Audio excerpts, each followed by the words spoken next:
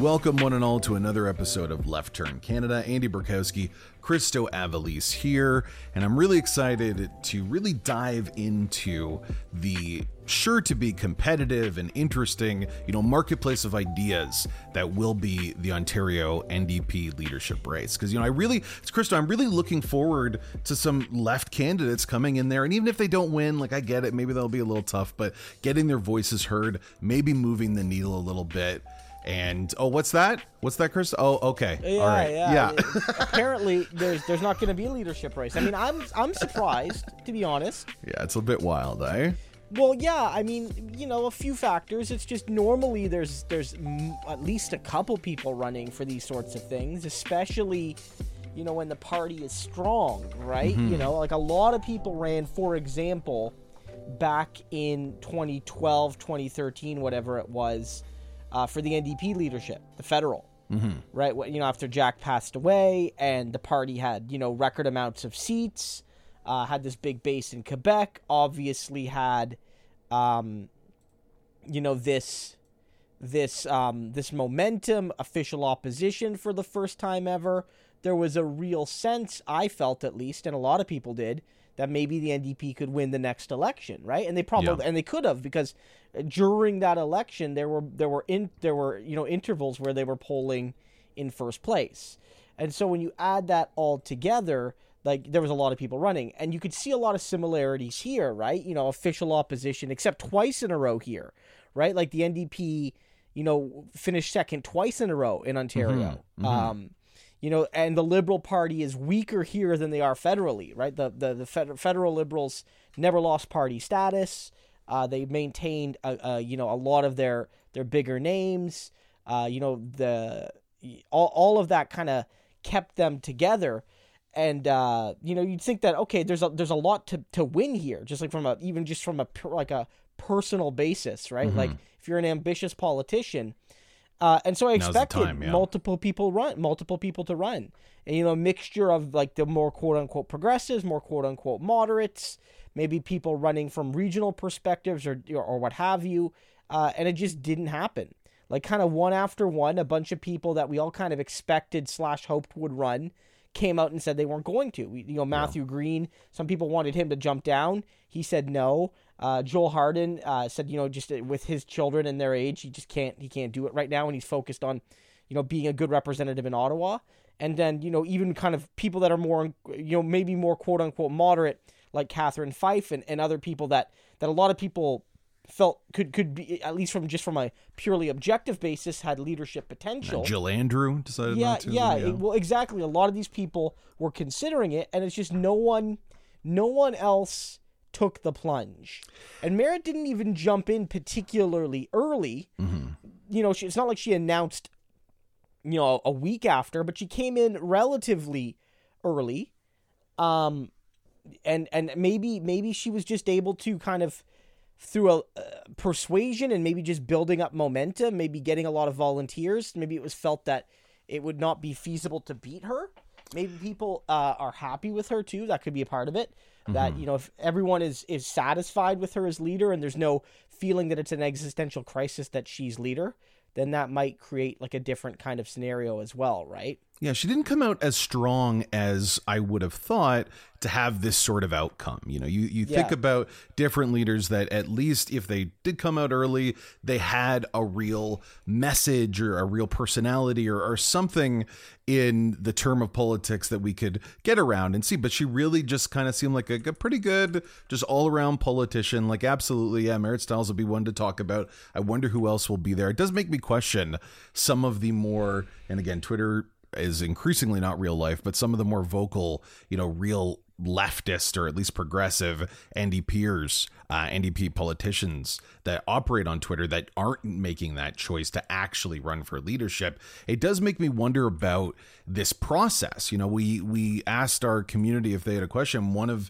the resounding questions about this was whether or not, if we think, and if you think, Christo, that what happened here was perhaps similar of what happened in BC, of the party establishment sort of rallying around one figure. And in BC, of course, it was much more, direct, and some would even say criminal. And we talked about that a lot. But here, it just seems like someone made a choice, or some group made a choice that Merritt was the one. And I don't necessarily think it was like the constituents that did this, or it feels like leadership had something to do with this. What's your take on that? I don't think it's analogous to BC. Okay. All right. I don't. No, very, very, very much so. I don't think this is comparable to BC. Who knows if that would have happened if, again, somebody ran, but like the analog people were hoping to see was sitting MPs and MPPs running against her. Mm-hmm. And while the party establishment, quote unquote, or certain organized groups in the province that have sway on the party that maybe want a quote unquote more establishment pick, or maybe they don't, but like they have their desires, maybe those people can put their thumbs on the scale and do so quite heavily. But at the end of the day, I think there's a difference between, one person seemingly coalescing the establishment, whatever you want to call it, around them, versus what happened in BC, which is they tried to do that. A grassroots member, somebody from well within the party, that remember they tried to smear her as not being a real NDPer, but somebody who didn't hold elected office, although they did run and very nearly won in the previous federal election in BC, signed up a whole bunch of members, and basically they got caught flat-footed. There was no such thing here. And I don't think, for example, if sitting MPPs ran against her, there would be the situation you had in BC. Now, maybe if somebody like that tried to do that in Ontario, maybe the party would have done that. We don't know, right? But they didn't, and I don't think that was the main issue. I think it was maybe more of an issue of the fundraising cap. $50,000 was maybe seen as prohibitive to some people. Mm-hmm. Although, because it's fundraising, it's like, well, if you can organize, you can fundraise the money. And one of your jobs as leader, one of your jobs of being able to compete with Doug Ford, not the only thing, of course, but, the Conservatives raise a ton of money. And if you want to compete, with Doug Ford, if you want to go toe to toe with the Conservatives, you're going to have to raise money. And, one of the things you can demonstrate in the leadership race, at least potentially, is your ability to fundraise. Because it's not just about ideas. You're also like responsible for the party in some ways. I know you hire people to do that and the party hires people to do that, but like that's an important part of the job, right? Mm-hmm. And as of right now, it doesn't seem like that, like maybe other people felt they could hit that cap, or again, it could be that a variety of people with personal time frames in their life, it just didn't work, or maybe they're fine with Merritt. We don't know, but I wanted to see a leadership race. Yeah. But I don't think this was a BC NDP scenario. It's not the same.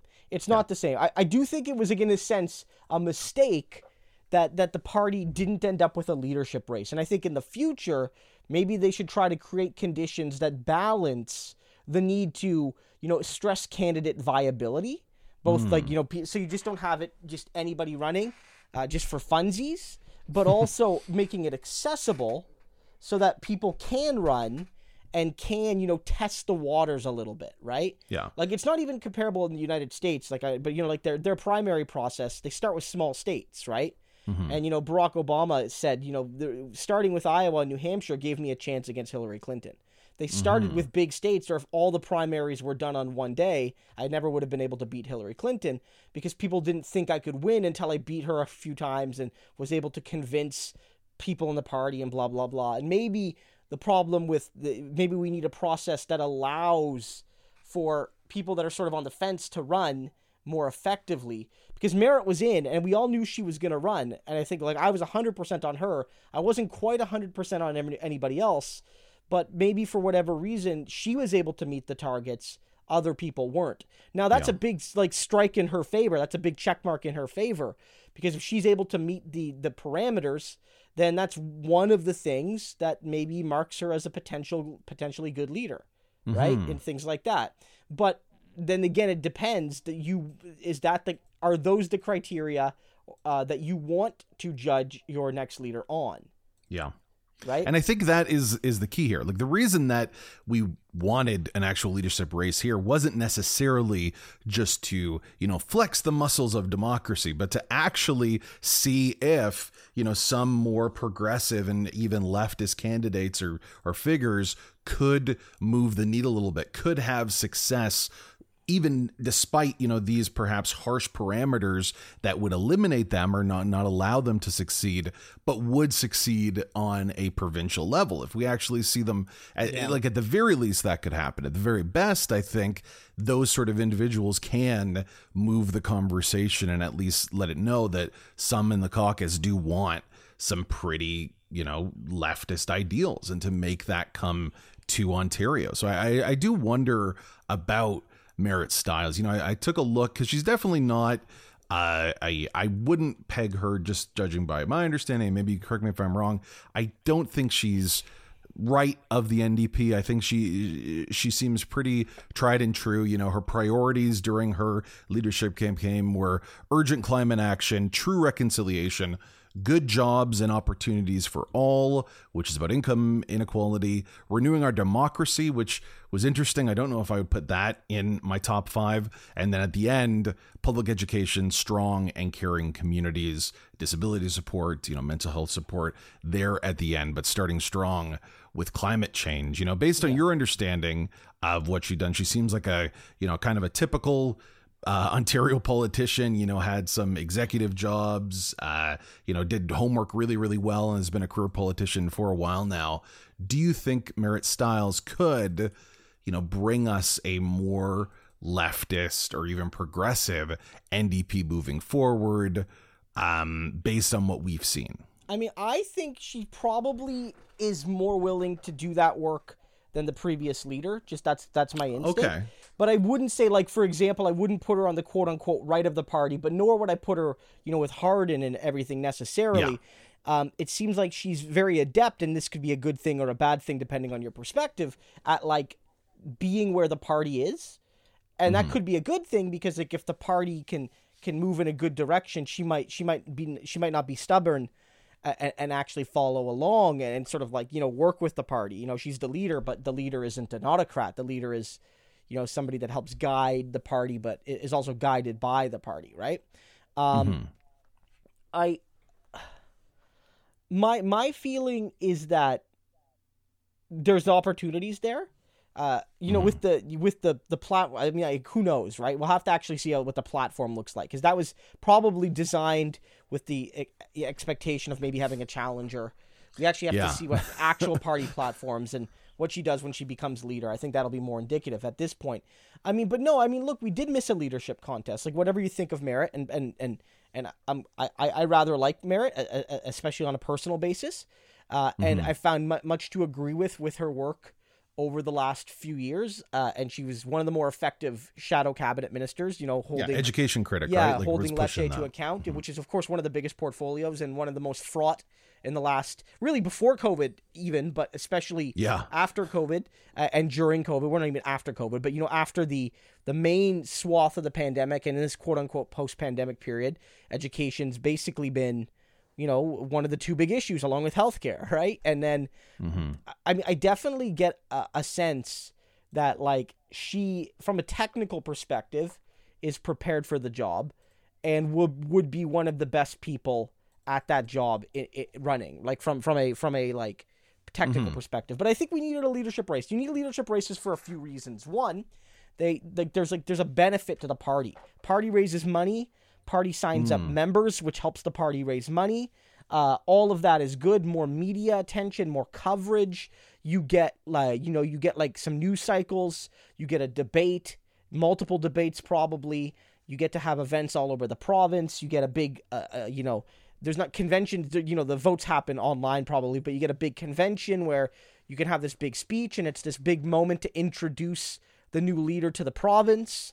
That's something that we're not going to get. I mean, she'll probably be introduced at some kind of convention or what have you, but it's not the same when it's an acclamation. I mean, even Pierre Poilievre, we knew he was going to win. We knew it. Like, there was, but you still had to show it, and he got to demonstrate not only that he won, but he won big, gave this big speech. Everyone watched it. It got a lot of coverage.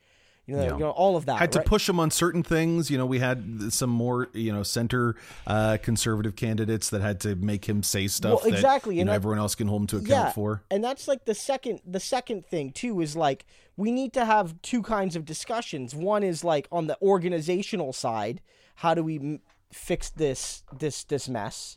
And then from a political side, how do we fix this mess? Like from an ideological side, like, so how does the party better organize? How do we, organize our voters? How do we organize our volunteers? How do we not alienate our voters and our volunteers? How do we deal with the fact that a lot of people got pushed aside, people that wanted to run for the NDP, that, weren't vetted and stuff. And, sometimes there are legitimate reasons, but it did feel that maybe this time there were a few edge cases that were definitely, they were pushed out, whether it was just for ideological purposes or because someone else was going to run and they liked that person better. These sorts of things happen, or at least are perceived to have happened, and create all of these issues. I definitely think that, we need to have a discussion about, the big one is like, because vote totals were down, but we were the party that lost the most votes. Like the Liberals and Greens, basically, they didn't lose votes. They didn't really gain a whole lot of votes, but the Liberals and the Greens kind of kept their vote totals. The Conservatives did lose voters, but we lost by far the most. Like the reason why we lost all the seats we did was because hundreds and hundreds and hundreds of thousands of voters that voted for us didn't vote. I mean, some of them switched, but mostly they just didn't vote. So the drop in turnout hit us hard. And so we have to ask ourselves, why us? Like, there were general drops in turnout, but that's not an excuse, one. And two, even if there were excuses, why did we get hit harder than the other parties? Like, that's like it. I'm really surprised that is not being brought up more. One of the reasons you would have a leadership contest is maybe it would be right. How essential that is, though. Like, if that is really what we're saying, like that is really the stuff that will bring about the death of this sort of party. Like the NDP is in a position here that they haven't been in a very, very long time. And the fact that there was this transition, that there was such just an apathetic shift, and you're going to answer that by not even trying to figure out exactly what, Ontarians want, and trying to make sure that we have a really, really hard and fast, forged in iron sort of candidate and leader that will be strong to bring those people back, then you're just kind of, monitoring the status quo. Like, it does feel like it's a bigger, worse decision than it seems when actually looking at the numbers here, because I was just looking at it in terms of like, we need these new ideas. But if you consider the loss of how the NDP has lost in the last election and the way in which they did, if the next leader isn't already strong and already tested, then what are you telling people that didn't vote for you? Are you telling them, we're going to change, we're going to figure out what is wrong, why you didn't feel enthused? It's difficult to tell them anything, right? I mean, like, that's so, like, I mean, that's one of the things, right? You could have a debate, right, and have a real discussion, and maybe Merritt has the right answer or part of the right answer. Absolutely. And then, but like, have a discussion. Why did we fail to energize voters? Was it ideology? Was it organization? Obviously, it's not going to be 100% one thing and one thing only, but like, why did this happen? And then once we sort of understand that, we can build a little bit better. Now we don't have that opportunity in this case because there's no leadership race. That is a lost opportunity, right?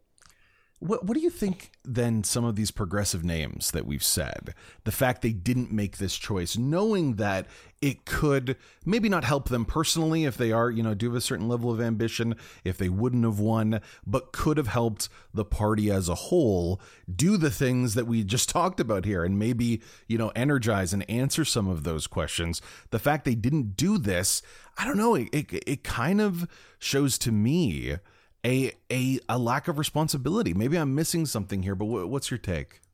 I don't want to judge not that much individuals in that sense. I don't necessarily think that's like fair, especially because like we don't know if they have really big family issues. We don't know if they have health issues. We don't know any of that. And so right now, I don't think that's a fair thing to decide, right? Like, I don't think that's necessarily fair to go to people and say, you know, you didn't run, it's your fault, you've ruined this party, blah blah blah. I don't know though. It seems so fun though. Yeah, I don't know. yeah. I mean, but I do think it was a mistake though, in a sense that like, and maybe that's a collective thing that like no one else ran, but it could also be a mistake from the party, and some people suggest it wasn't a mistake but a purposeful choice, but it could be an error by the party to have set up the scenario the way they did, right? And by doing it that way, they've created a scenario where you're not going to get a leadership race. You don't get the extra fundraising. You don't get the extra media attention. You don't get members signed up. You don't get people organizing and getting used to organizing. You don't get any ready of that. to volunteer, getting set up in that system, Well, exactly. You don't get any of that. And so I think that's a real issue. And, one of the things you could look at a leadership race about or for is like, if you're looking to energize volunteers and train volunteers, and paid staff that can work on campaigns and people that can work for your party, one of the ways you can identify that talent maybe is through leadership races, right? Because they can help people find all sorts of talent, and because lots of people are going to run from different parts of the party and from different demographics and from different regions and communities, you'll find more talent because, the kind of person that supports Merritt might not be the kind of person that supports blah, blah, blah. Merritt being located primarily in Toronto, she might have had more Toronto supporters, but what if you could galvanize people in the north or in Ottawa through a candidate that's running from those reasons? The swath of the 905 that you just shifted in a way that perhaps we didn't expect in those kind of suburban areas, not to have one person that was from there or working there to say, let's build this up. It does seem like a lost opportunity. But I do want to point out what you said. Like, you can't force these people to make this choice. So I was being a little glib before with that. No, but I mean, I do think, like, I don't know what but I get what you're saying. I don't think you're being like rude or anything necessarily. I just think it's really is something where it's like, I don't know what the answer is. Maybe they think they can do it after she's leader. Like, we can still, but I don't know. There is that party line, right? So, but like, I wonder if, it was a mixture of things. She got out early. She was a strong candidate. Everyone thought she was going to run. She might have been building these relationships with the MPPs and stuff over the last few years, and she's built up a lot of effective relationships. Like, I'm not, I know a lot of these people at least somewhat, but like, I don't know them. I'm not friends with any of them on a personal basis, and I don't know like the personal workings of the MPPs and how they relate to one another. But like, that could be part of it. Like, I really don't know. But the point is, I do think it was a missed opportunity. And I don't know, like, look, I don't like whether the party wanted it this way, whether they wanted Merritt and only Merritt, whether they wanted Merritt and maybe one or two other people, but those one or two people didn't run. And so they're fine with Merritt. Like, I don't know. Whether what unions wanted what, you know what I mean? Like, did some unions want Merritt and only Merritt? Did some unions want a contested race because they saw the benefits and, were just kind of not really wedded to any person, but just wanted a I don't know. But what I do know is my view is that this is an opportunity lost. And like, I think Merritt would have probably been a favorite, and odds are maybe she would have won because she was so quick on organizing. She might have been able to win the race and build support and be a candidate that could unite various factions of the party. And if such is the case, in a kind of ranked ballot system, right? That's where you got to get to 50% plus one. That's important, right? It's not just about winning the first ballot with 15, 20%, it's about being able to win on the second or third or fourth ballot if necessary, blah, blah, blah. But we won't know that. And it's not that this dooms Merritt's leadership hopes. Yeah, but, of course not. It would have been an first test. I think it would have been an interesting opportunity to introduce her to the party and to the province. And again, I think we could have an open discussion about what went wrong, what we did well in some cases, but also what went wrong, but also like the direction of the party's future. And you can have those discussions outside a leadership race, but they really often are these big moments not just within the NDP, but within a lot of parties, right? Like the Conservatives had these debates, like in the post-Harper era, like, and that first they tried to go with quote-unquote moderate, relatively moderates, right? They tried Scheer, and then they went even a little bit more moderate. And then they kind of rejected that, and they went with Poilievre, who at least on economic terms and stuff is just, he's going to push a more ideological line. And he's, friends with, some unsavory groups, or at least is tolerable of them. And they've had that debate as a party, right? And they had lots of people, that when to replace Harper, they had a lot of people ran. I think they had it was like a dozen people. And in the next couple, they had 4 people run. And maybe it wasn't that competitive really, but especially the last time, but they still had a contest. And Poilievre was able to really sign up a lot of people and raise a lot of money. Which, if you look at one of the reasons why the Conservatives signed up so many people, it's that Poilievre came out and the race wasn't competitive in the end, but he knew people were going to run against him, and they did. And he knew he just wanted to win this clean. And so he signed up a whole bunch of people. Like a record number of people, right? It was really quite impressive, just purely objectively. And an obscene amount of money, too, he was able to raise, if I recall. Yeah, well, exactly, Poilievre yes. in that one. You raise a ton of money, and you raise a ton of money, and you do all of that. It's a big deal. Yeah. I wonder if, this move... And again, if it's not, this is just one individual that was trying to win, believed they could, had infrastructure in place.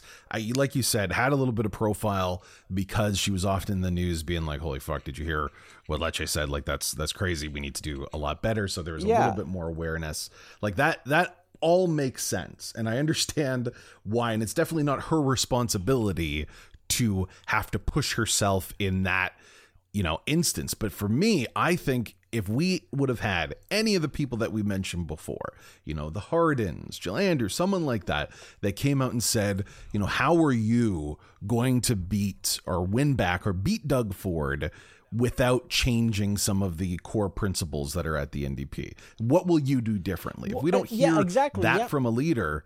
I feel like we lost an opportunity for people like you and I to get excited about the NDP and what's going forward. This does not get people like you and I excited, and I can't imagine what this does for other people. Look, and none of this, again, I can't stress this enough. Maybe Merritt had those answers, but we don't know. Absolutely. And I know she has a plan on her website, but I think it's not a full platform, and a lot of that probably would have been fleshed out either because she would, if as the campaign went forward and they got closer to debates, they would release policy platforms and things like that. Like Singh and all the other candidates did that for the 2017. Singh released his prospective tax plan. A lot of it made it into the platform. Nikki Ashton had a lot of policy on public ownership. I'm sure, but a lot of that would have happened. And maybe she had the right answers, but we don't know. And I do think that's a concern. I really do. Now, ultimately, this can be overcome. Merritt can still do that work. She must do that work. I think what she probably should do, and she visited Kingston and she visited a lot of communities, but I still think she should spend some time almost as if she's still campaigning to be leader. I don't know if that's maybe I'm wrong, but I think going to people with the kind of tone that you're still trying to win their confidence. Because yes, to a degree, I think there is an argument you can make that with as many MPPs as we have 30 some, a lot of them are very accomplished, very ambitious, very intelligent, very talented people that represent largely the diversity of this province. Yeah. That none of them ran. We could say that's bad, and I think it is less than ideal, but that could be a vote of confidence in Merritt, right? And but the caucus, yes, even the people we like Joel, are not the people, right? You know what I mean? The caucus are not the people. They're not the people. And so the people didn't get a vote. Right, they didn't. Yeah, and I guess the leadership can maybe we'll have I don't know if they'll have a convention where how you have a leadership convention and you get to vote on whether or not you want the leader to continue, blah blah blah, all those sorts of things. I don't know if we're gonna get one of those where before Merritt even, like if at the first convention she already faces a leadership review, I don't know how that works, right? But like, I definitely think that she needs to earn that confidence, right? Yeah, just to even answer the stuff we're talking about there's here. Like encouraging things. Like, look, I don't want to give specifics. But well, Crystal, just really quickly, it does make a little bit of concern that one of her chief concern, like if you look at strengthening her party, the thing that she wants to do the most on her website is about expanding internal democracy and making changes to make the systems of government more democratic. Yet you have a coronation win where there's a standing ovation when you walk in, when you didn't have anyone against you. To be fair, though, a little wrong. To be fair, though, to Merritt in that case, it's not her job to have other people. But it's a bad look. But it's not her job, right? And I mean, some of these things, it's like some of these priorities, they're clearly designed for the expectation that maybe there was going to be a leadership race. Because like that's kind of inside, or like electoral reform, right? Like electoral, I think we should talk about that more. But I think that's the kind of issue that matters to the public, but doesn't matter as the number one issue to many people, but would matter to a lot of people that would vote in an NDP leadership race. Do you know what I mean? Like, and so it's like, some of these things are like, how much of that platform is her preparing to make a party platform, and how much of that was her preparing a leadership contest argument that she didn't ultimately need because there was no actual contest, right? Man, very, very interesting. So anyway, sorry, continue with your saying. No, so I mean, what was I saying? I know I took it right out of you there. The wind out of your sails. What we were saying something about like the leadership I don't know. I definitely think she needs to do that. One thing I remember now. One thing I'll say is that on a very personal basis, and I don't know if I hope I'm not telling tales out of school. Merritt, if you end up listening to this, I'm sorry if telling tales out of school here. But like, during her time as an MPP before she became leader, she was often a person I could reach out to, just, DMing on Twitter and things like that, to be kind of like, I don't like how this is going. I don't like this particular thing from Central. And like, not in a like I'm mad at you sort of way, but just like I need to reach out to people. And on more than a few occasions, she would agree with me. And on more than a few occasions, she made it clear that they were taking steps, whether or not they were always successful, to remedy them. I'm going to say this. I'm saying it. Remember when Andrea for like 3 hours took like kind of took the anti-vax position? Do you remember this? We talked for a bit, yeah. And she kind of took like the workers' rights. And I get it. Look, like I mean, Jeremy Corbyn has that position. I don't like it, but like I understand the philosophy behind it in a vacuum. But Andrea took the we don't want to take away workers' rights thing with the vaccine, and then this caused this massive revolt. Twitter blew up because anybody that would ever consider voting NDP largely supports the vaccine mandates. At least they did at that point. Blah blah blah. And I sent a DM to Merritt. Being like, this is political poison. We're gonna get crushed over this. She needs to retract this. And she said, like, we're working on it. And lo and behold, I think it was that day or the next day that Andrea put out like a short video and was like, basically, I changed my mind.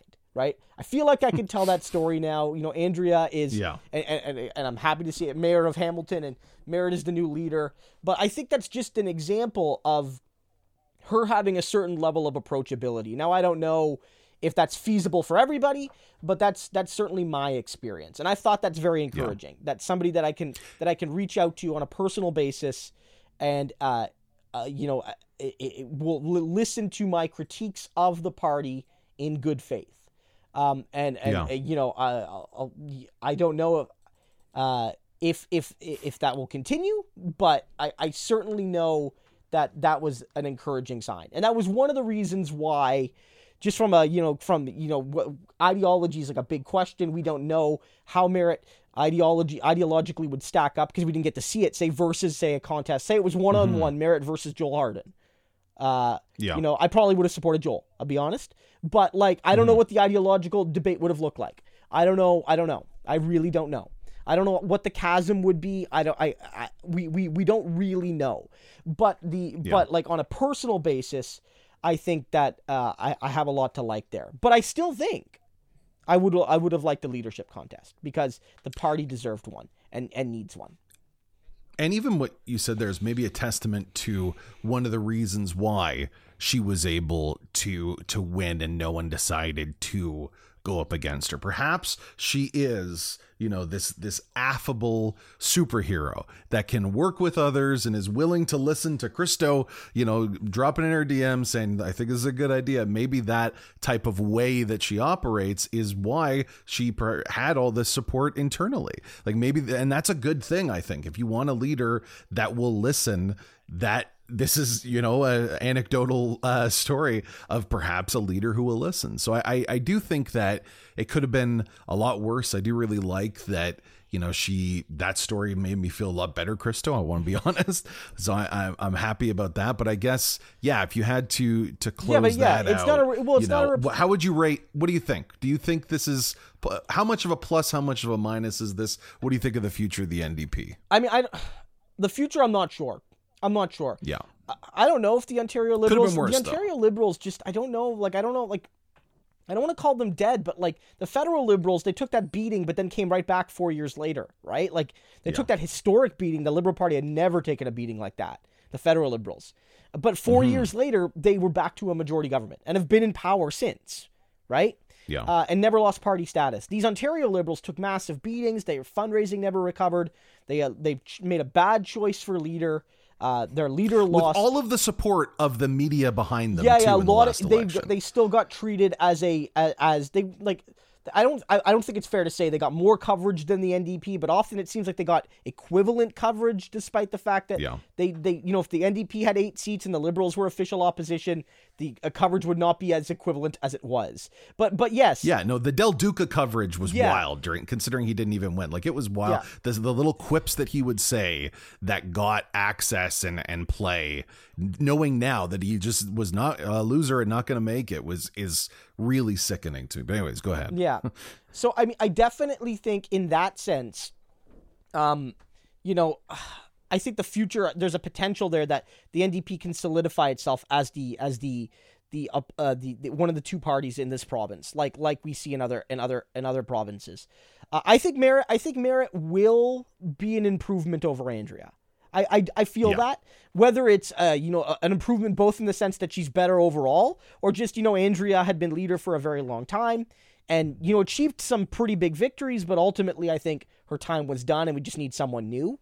And I don't think by the end maybe Andrea, look, I feel like her heart wasn't as in it in 2022. 2018, her heart was in that campaign. Made mistakes still, could have done better, some key errors. All of that, she was like... I remember those debates? Like, she should have been hitting the stuff Ford was saying so hard that he was a criminal and a murderer, and we didn't see that. I think we're going to see that. I think we're going to see a bit more of that righteous anger from Merritt. Like, we saw her give it to Lecce, and I think that's probably going to continue, except this time it'll be more aimed at Ford as, first minister to a leader of the opposition kind of thing. But, I am cautiously optimistic, and we're going to have a few early things is, again, one, does she continue to really do the outreach to the party? Because I think almost in some ways, if she won a contest, like she should still do that, but like you have a mandate from the membership. Now she has to work. She has to work a little bit harder, I think, to kind of win some people over.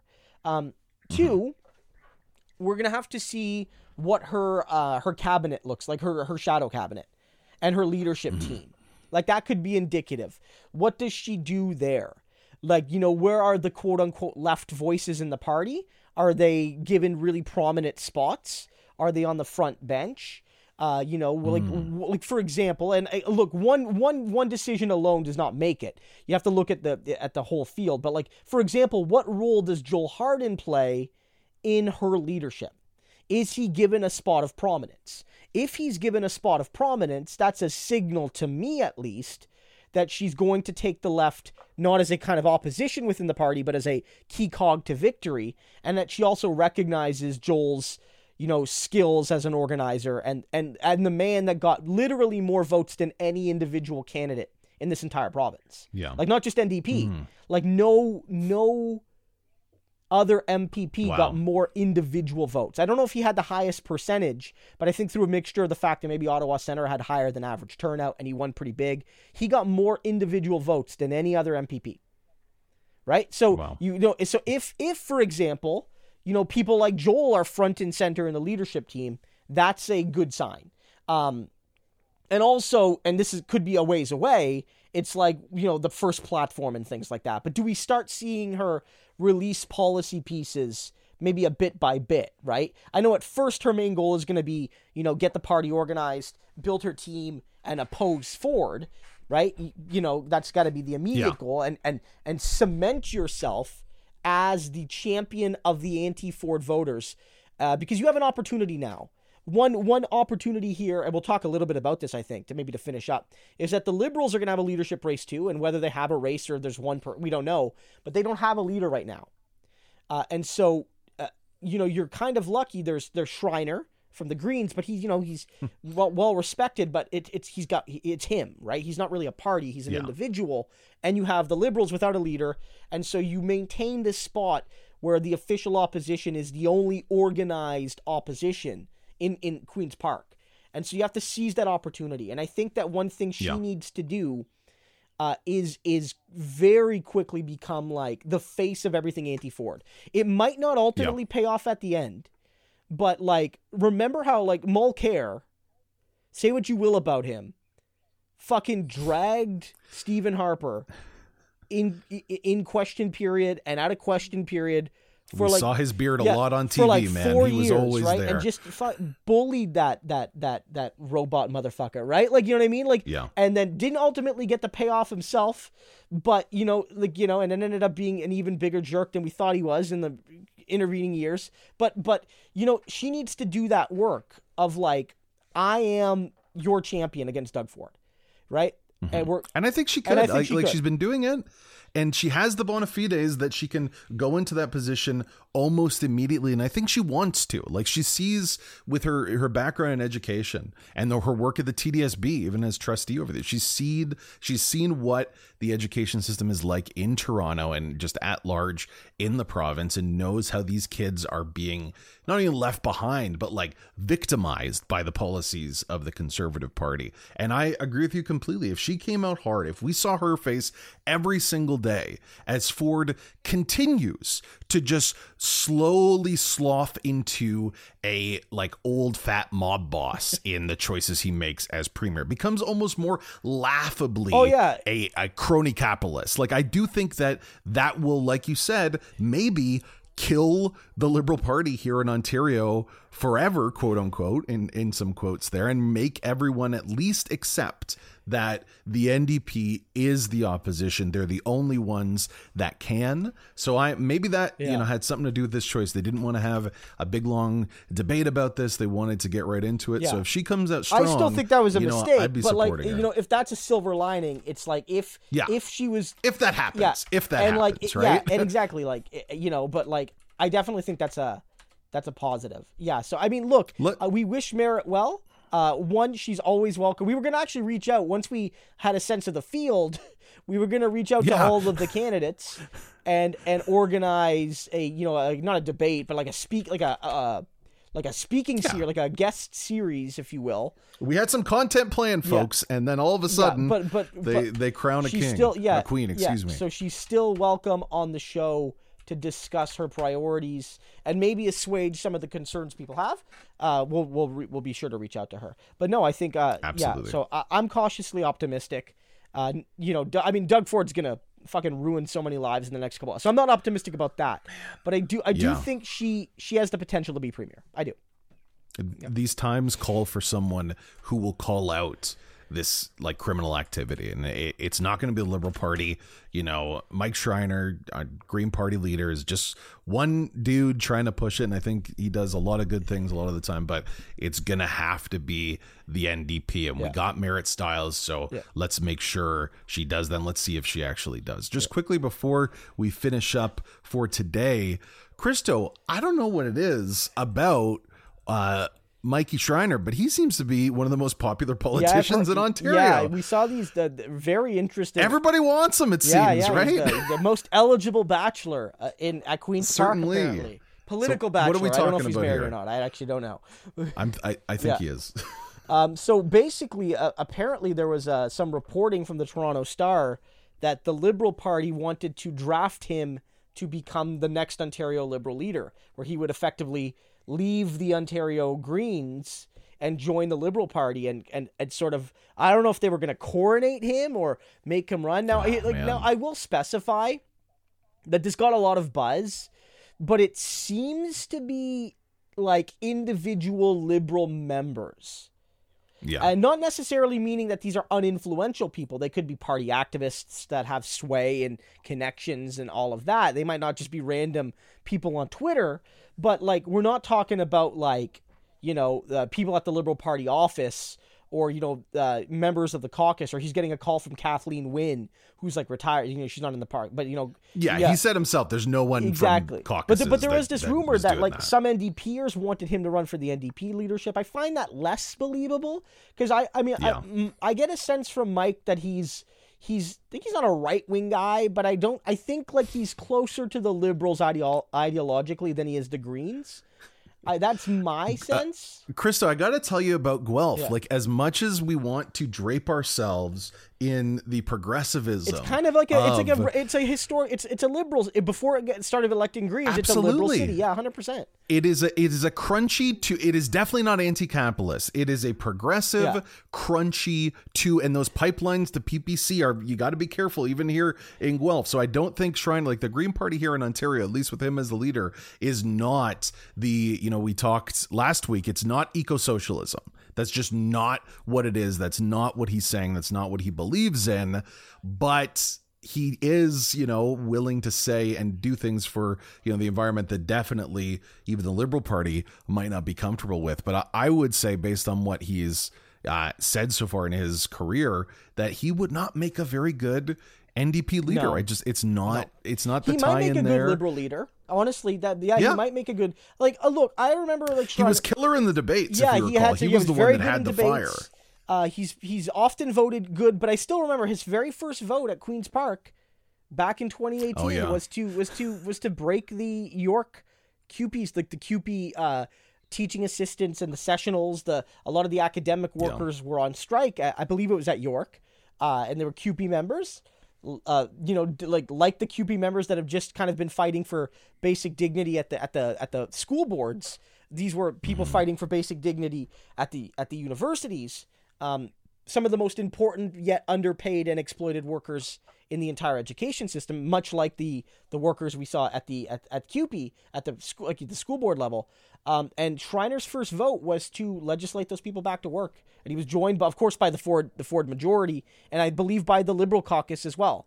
I mean, their votes were largely irrelevant in that sense because Ford had a majority, but everybody but the NDP unified as their first act of tripartisanship to crush workers. So that always left a bad taste in my mouth. But I definitely think that that's interesting. The fact that the biggest buzz I've seen for a potential Liberal candidate was the Green guy.